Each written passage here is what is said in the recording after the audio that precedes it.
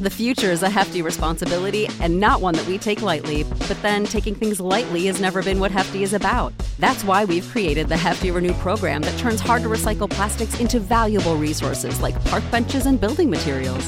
To participate, simply fill up an orange Hefty Renew bag with accepted items, tie it up, and drop it in with your regular recycling. That's it. It's that easy. It's time to rethink recycling with Renew. Particular valued resources may vary by geography. More info available at heftyrenew.com. When you need mealtime inspiration, it's worth shopping Kroger, where you'll find over 30,000 mouth-watering choices that excite your inner foodie. And no matter what tasty choice you make, you'll enjoy our everyday low prices, plus extra ways to save, like digital coupons worth over $600 each week. You can also save up to $1 off per gallon at the pump with fuel points. More savings and more inspiring flavors make shopping Kroger worth it every time. Kroger, fresh for everyone. Fuel restrictions apply. And as a result, I'm still in a nurturing status of maybe I can shape this person into who I would like them to be, because they've already convinced me that they love me. And as a result, I'm giving them 100% love and they're giving me 80% love. I'm on a journey to discover, uncover, and recover love. Now, as a national playwright, I've penned dozens of shows about relationships. As a filmmaker, I've documented the most beautiful committal of lovers at weddings. And as a divorcee, I know firsthand the brevity of marriage and the pain of its loss. I'm Latersar Whitfield, and welcome to the Dear Future Wifey podcast. Welcome to the Dear Future Wifey podcast. I'm your host, Latersar Whitfield. Listen, I'm so excited to have this next guest on the Dear Future Wifey podcast today. She's a good buddy of mine. She toured in my national plays. She's a songwriter, a producer, an actress, a singer, a minister of the gospel, and she taught us how to love our Black brothers. Welcome to the Dear Future Wifey podcast, my good homie, Angie Stone. Wow, thank you. It's so good to be here. Good to see you. Angie, it's been a long time. Been a long time. Still kicking it. Still kicking it, man. You're a legend in the music game, and I'm just really proud to just call you friend.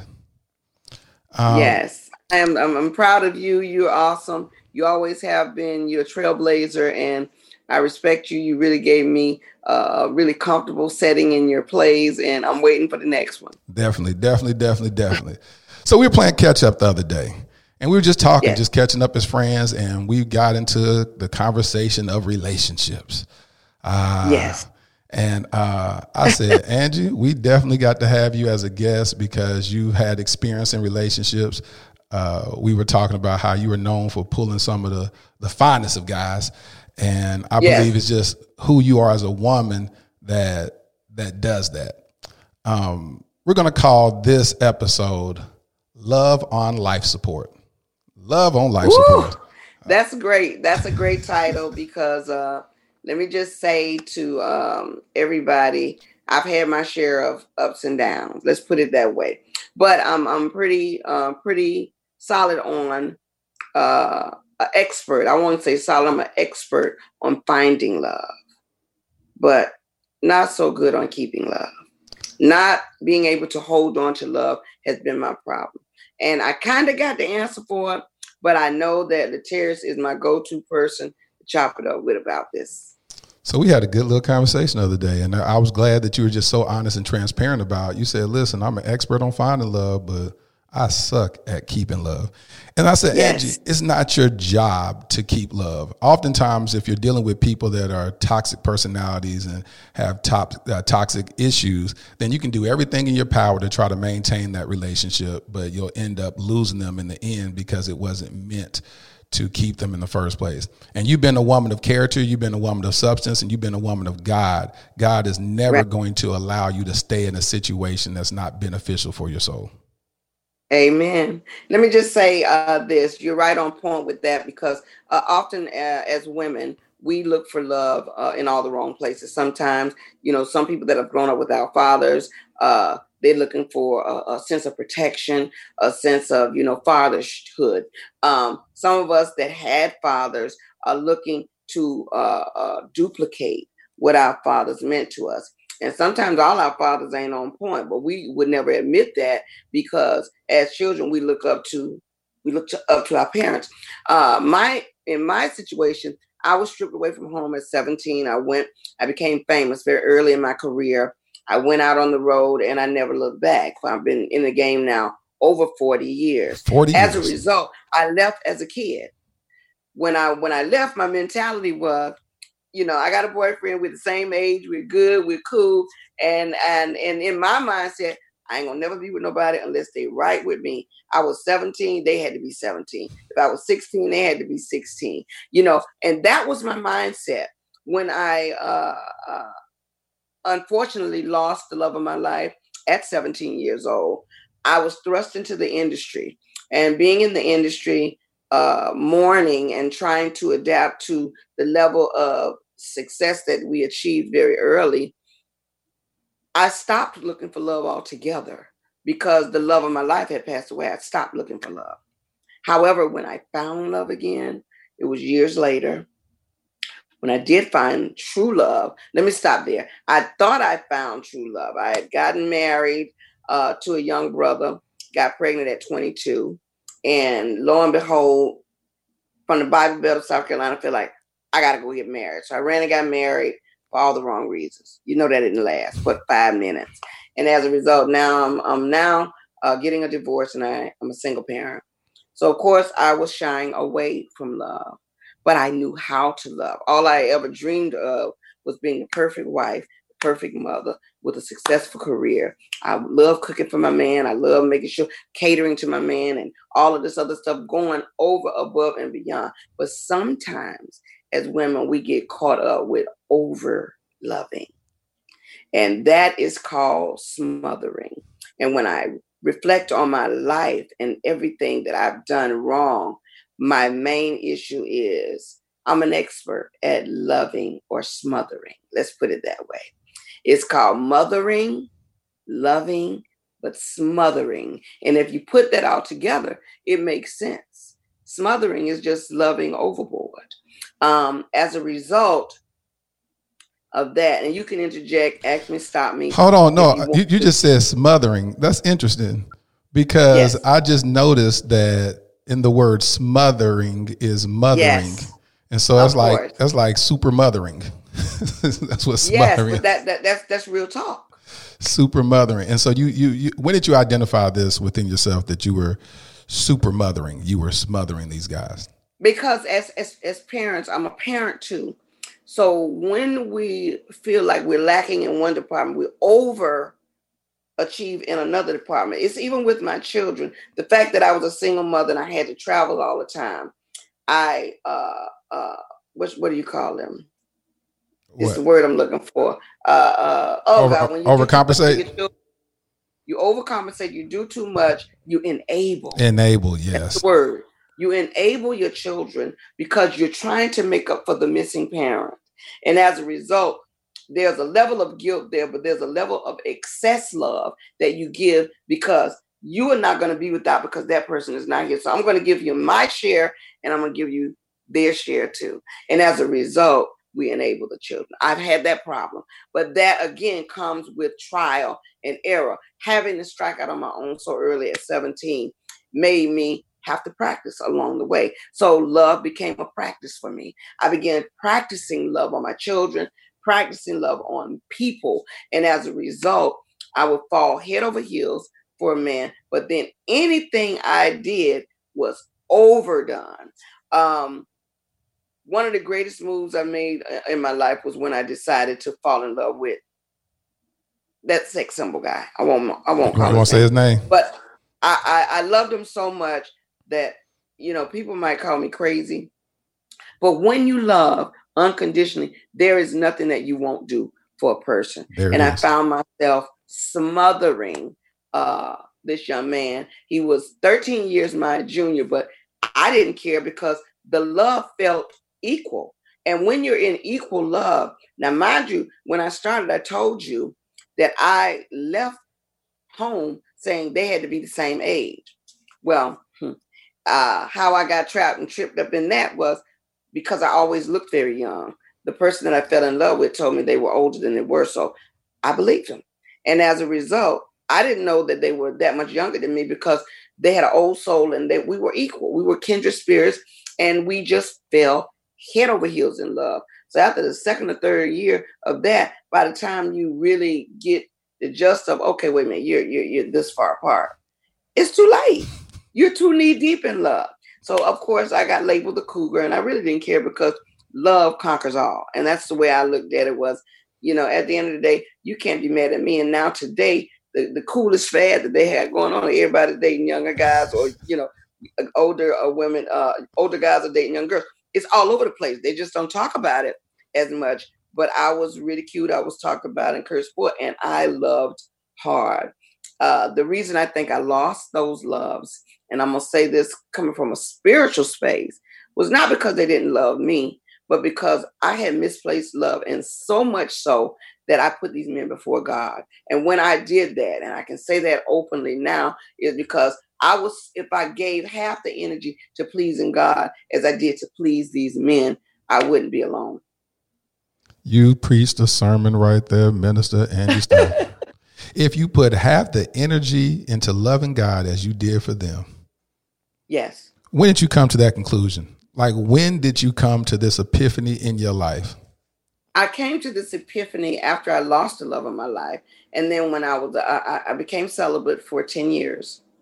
And when I found the next love, I said, I will never make that mistake again. But my heart is this big. So once again, I'm feeling like, okay, this is the man that God chose for me. I found myself so in love with the idea of love, I was doing it again. I was worshiping. I was so happy. And yet again, God said, I got to pop you on your hand because you're still walking the tightrope. And after 9 years of a beautiful relationship, it fell apart. And I had the wedding gown and had everything. We were almost there. But God said, not so. And once again, I was smothering. There was nothing I wouldn't buy. There was nothing I wouldn't do. There was nothing I wouldn't give. I mean, I just loved hard. It was just, you touch my man, it's on and popping. You get in my way, it's on and popping. And it was the kind of thing that I was proud of. I would boast about that love. I would let everybody know, yeah, look at me, we're happy. Don't you want this kind of love? That feeling. So what made that relationship end? I think smothering. I think they got so comfortable with the idea that, yeah, I got her. She loved me to death. And at that point, a man, in my opinion, feels less than a man when a woman never allows them to be in control of that relationship. Love rules. And I believe the love I had controlled the relationship. And when a man wants to show a woman that, hey, I'm the king of the house, I want to be in control, sometimes we've got to fall back and allow them to love us the way that we love them. It's like, your love can't outdo my love. And when a man feels cornered, like your love outdoes his, then he goes somewhere where he is significant in a relationship. And he'll take the lesser road out, the woman that is doing a lot less for him, just because she allows him to show her how to love. And as a result, you become a problem and they become, okay, I want to go over here and I want to do this. So I realized, and I lost that relationship to a woman of lesser character, of lesser self-respect. And I can say that because of the lifestyle that she led, not judging her in any way, but in comparison to my characteristics and my drive and my energy and my purpose and my focus on God, I was that woman that knew God, that knew the right way to walk. And my problem was I loved too hard, smothering. So you felt like sometimes. Go ahead. I'm sorry. No, go finish your sentence. You said sometimes. Yeah, no. Sometimes we have to let go and really let God. And if I had put God in and allowed God to orchestrate my moves as opposed to me orchestrating my moves, it would have landed on a different planet. So you take responsibility for the demise of that relationship? I do. Really? And I take complete responsibility. And here's the elephant in the room. And we talked about this the other day. when I realized that age didn't matter, unfortunately, I attract a lot of different men. Right. A lot of younger men come from me, some older men, but mostly younger men, because the cliche got out that she liked young men. So mostly young men try me. And at the end of the day, they follow the narrative of, well, I want to know what it is she got going on that he loves her or that he likes her so much. So I genuinely don't know if it's real or if it's Memorex. So when I decide to try this one or that one on for size, what I realize is I've ran into a lot of opportunists. Yes. I ran into a lot of people that need experience. They want to grow up. They want to be able to just say, hey, I experienced that. I know what that feels like. I know what that is. And as a result, I'm still in a nurturing status of maybe I can shape this person into who I would like them to be, because they've already convinced me that they love me. And as a result, I'm giving them 100% love and they're giving me 80% love because they already have an agenda. And I realize that because the elephant again in the room is the age difference. One thing is I've experienced what they have not. So once they get the experience, it's like, okay, I can go try this out on somebody else. I've tried it more than once. So I'm a master at that part. I'm a master at love. I've tried it. But it's just when we get to that crossroads, okay, how do I stop them? How do I fix this?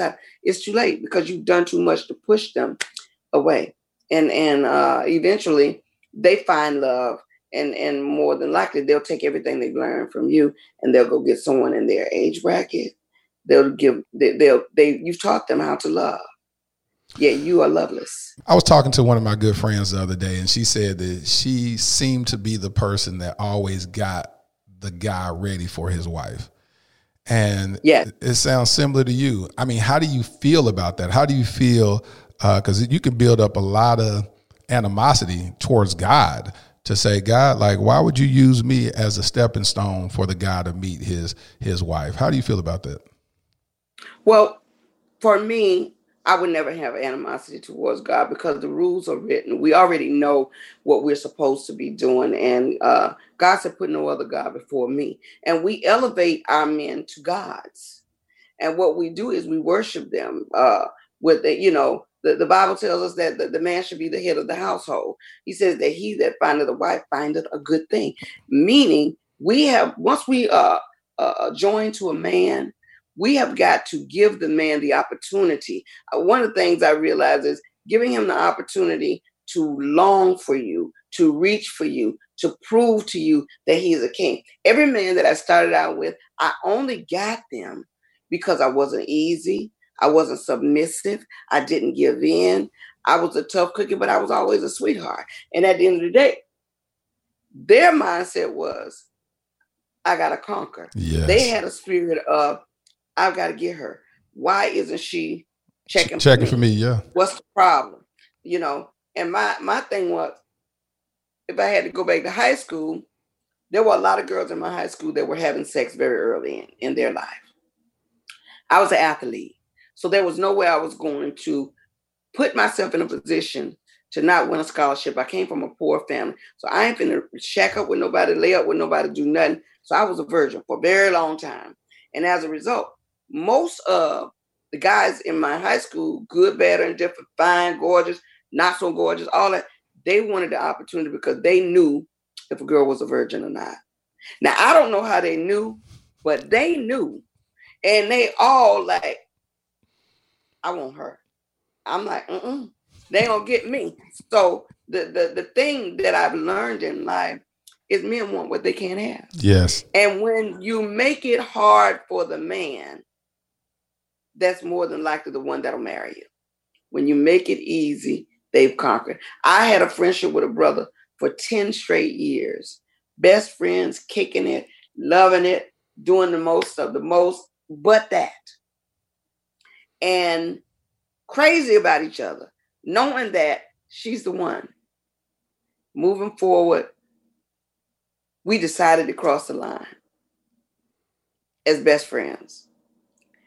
It immediately changed the dynamic of the friendship. And of course, we never want that to happen. But what ended up happening was We tried to skate around the fact that, okay, we're feeling something weird here, but we're not gonna let this mess up our friendship, because we said we was gonna always be friends. And the real truth of the matter is, you can't control, your heart, what your heart feels. That person ended up finding a new love. And when they found a new love, that the new love that they found was the exact replica of me. She looked like me. She does what I do. She moves like me. And I'm like, wait a minute. If you was going to do all that, why not me? And that's when a light went on. That's what you call getting them ready for their wife. But at the same time, they were as trapped as I was, because you had to go and find somebody just like me. And I don't know how the end of the story is going to land. But again, I can tell you that's God's way of showing me, you see, you were almost there. Because if he went and got her, he could have had you. Now, what in the room, Miss Stone, made it so that it wasn't you and it was her? It was God. And I have to remember that. And all this revelation came when I completely turned my worship to God. And now I don't hurt. I don't desire. I don't seek. I don't search. And 9 times out of 10, I'll find my husband, because I'm not looking for him. I'm looking for Jesus now. And because my focus is there, we'll see what God's got planned. But I'm completely surrendering to him. I've surrendered all that to him, because in looking for that completion, God's got to do it. I can't do it with my eyes anymore, because my number one, the flesh is weak. My heart is overwhelming. I love too hard. I give too much. I'm an expert at love, just on not how to keep it. So I've got to trust God 100% at this point, that the man he has for me will find me. And let me tell you something. You're such a dope, whole woman. And I've always known that, like even times when like on a tour and we'll sit down and talk, and I was like, this is just a really good woman, like very giving, very nurturing. You want to make sure everybody is good. You weren't the person, you were the biggest headliners in the show, but you were always making sure everybody else was good. Everybody else had to be taken care of. Where did that come from? I just think early in life, when I was a kid in elementary school, there was a teacher. It was this one boy in school. His name was Larry Brown. I can shout him out. Now I don't know where he is in life, but he was the cutest guy in the school. All the girls wanted him. Everybody wanted to sit next to him in class. The thing about him was, we all thought it was cute. He didn't think he was so cute. He didn't care about that. He cared about his schoolwork. He cared about focus. What I learned from Larry is, you can't hear the roar of the crowd. When you're focused on whatever it is you're doing, you focus on that. I remember the teacher used to have each student pick up the test paper. And when Larry picked up his, I learned a very important lesson. The teacher made an announcement. She says, in my entire history of teaching, this is the first time I've seen a student pick up the papers and put his paper on the bottom. Most of the students that pick up their papers put their paper on the top. It was at that moment I defined that, you know what, it is better last shall be first and first shall be last. So what I did was made it a narrative in my life that I would never put myself above anyone, that I would always ride the low ball. And as a result, I learned that like in the 4th grade. I walked through my career knowing that, I was just as good as everybody else, but I did not have to propel myself, that when it was time for me to be recognized, God would propel me. And I realized that in my journey, I've watched a lot of people. I've assisted a lot of careers. I've touched a lot of lives.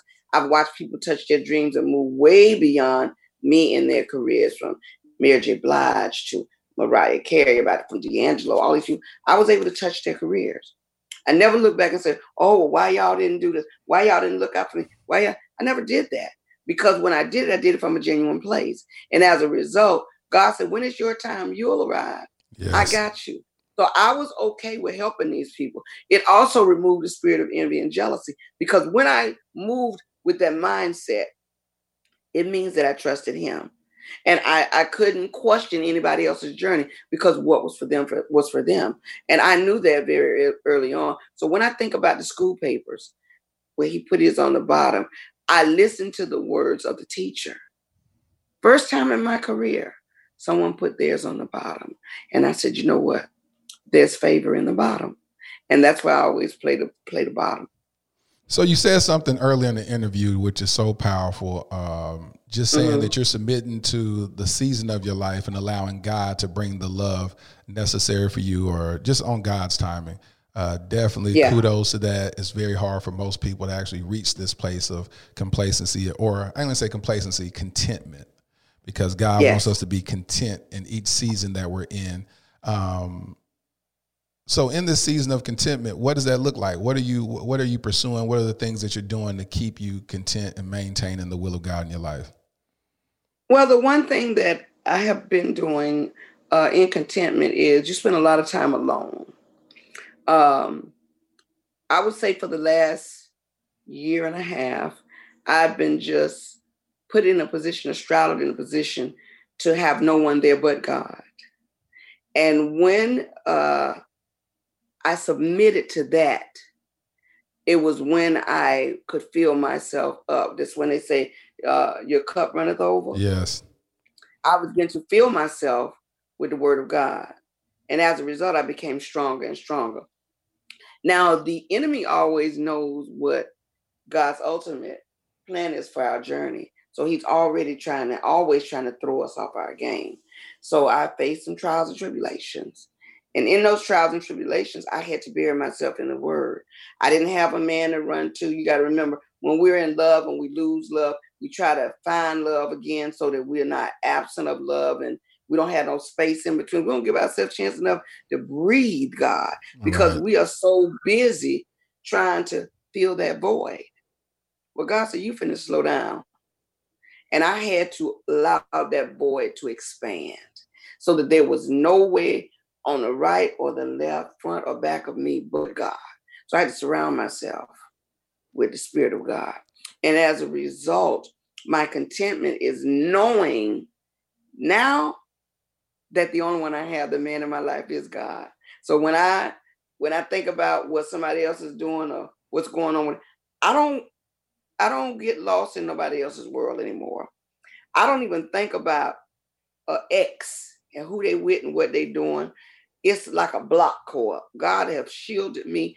I don't even think about it, but I am still blessed enough to pray for them and wish them the best. Hope that this is the completion that they need to make them content. Because the factor is, without God, nothing ain't gonna last forever. Nothing gonna last forever anyway, but it certainly ain't gonna be a happy last forever without God. So I'm content. I've spent the last year launching Power Hour, which is my gospel teaching program on Instagram. You can find me at the Angie Stone. I used to do Tuesdays and Thursdays. I'm getting ready to break it down to just Tuesdays because I'm getting ready to move into another genre of entertainment and media for the people to pull in souls for Christ. This is the marriage that I'm into right now. Yes. I think when companionship is necessary for me, God's going to say, now that you are completely focused and you see what I was trying to get you to do in the beginning, here is a helpmate for you. And so nothing is, I will say that with all of that going on, everybody knows me as a singer, songwriter, producer, and all these things. Now everything that I'm doing is channeling those same areas, but with a different narrative. I'm looking for like-minded spirits, and the people that I want to help propel are people that are in position, ready to shoot and aim for Christ. And that, that's what he's instilled in me. It doesn't mean that I'm against R&B. It doesn't mean I'm against anything, because I'll probably still do my music, but it'll be geared to an inspirational audience. But at the same time, the narrative for me right now is just being comfortable, being at peace, knowing that I found my purpose, and that God is, even after being in disobedient with the love that I did have, God has given me another chance to get it right. So I'm grateful for that. Like, I'm so glad that God has given me another chance to find true love. I want to ask you two more questions. I'm going to let you go because I know you got a busy day. Okay. Question number one. How in the world did you practice celibacy for so long? A lot of Christians want to be celibate, But when you say stuff like 10 years, it freaks people out. So how in the world did you do that? Well, the first thing that you have to do is, once you've made a couple of mistakes and your heart is broken, in heartbreak survival, you have to pull away from the flesh. And being that our flesh dictates the thoughts, how we move, the choices we make, what we have to do is we have to put the flesh on pause. And what I had to do was put my flesh on pause and say, you know what? I'm not going to let this part dictate this part that controls this part. At the end of the day, I can't handle more headaches that bring on heartaches. So in order to do that, I've got to put the body on pause. Because yes, were there moments where I was weak? Yes, because you're used to having your way. You're used to the idea that you can remember what it feels like to be loved, yes, to have sex, to be embraced, to kiss, to, you know what I mean? You can still have companionship without fornicating. And when you move yourself away from the aspect of fornication, the reason I say that is because, remember, let's go back to the earlier part of the conversation. I feel that ignore brings more. If you make it hard for a man, you only draw him to you. I have accumulated so many best friends in men. Like a lot of people don't realize this. Let me just give you a list. Mm-hmm. In the beginning, it was D'Angelo. We were best friends. Yep. Okay. Laz Alonso is one of my best friends. Never slept with him, never wanted to in that way. Very attracted to him, but kept my head on straight. Right. Idris Elba, one of my best friends. Could have been with him, didn't want to cross that line, said, no, I'm not going to do that. It has allowed me, Darren Henson, one of my best friends, never crossed the line, didn't want to do that. What it has allowed me to do is be all my brother's sister. Yes. And when they look at me, they define how they wish their woman could be. Not so much that I'm all that, but because men look for a purity in women that have self-respect.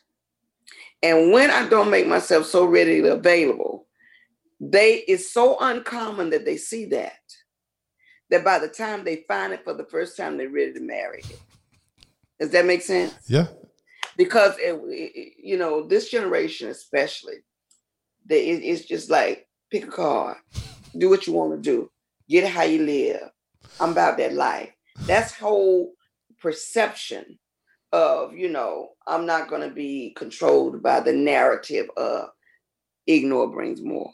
But in actuality, you're only going to get the best when you wait it out.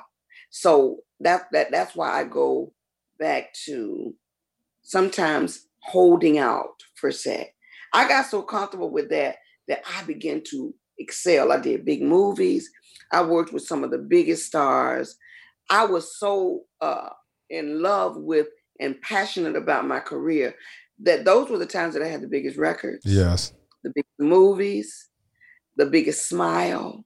I was in a place where I turned all that energy into my focus and my drive to get to the next level. And I got there. It was only when I got a man that I began to teeter downwards, because now my focus is off.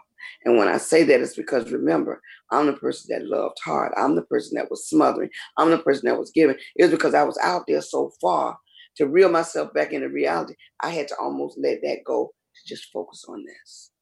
And when I did that, God said, no, that wasn't my plan for you. So let me ask you this last question. I want you to take us out on this one. The podcast is supported by about 85% female, the rest men. And we've been getting a lot of men listen to the podcast and been seeking healing through it. It's been an amazing thing. Your biggest song was Black Brother.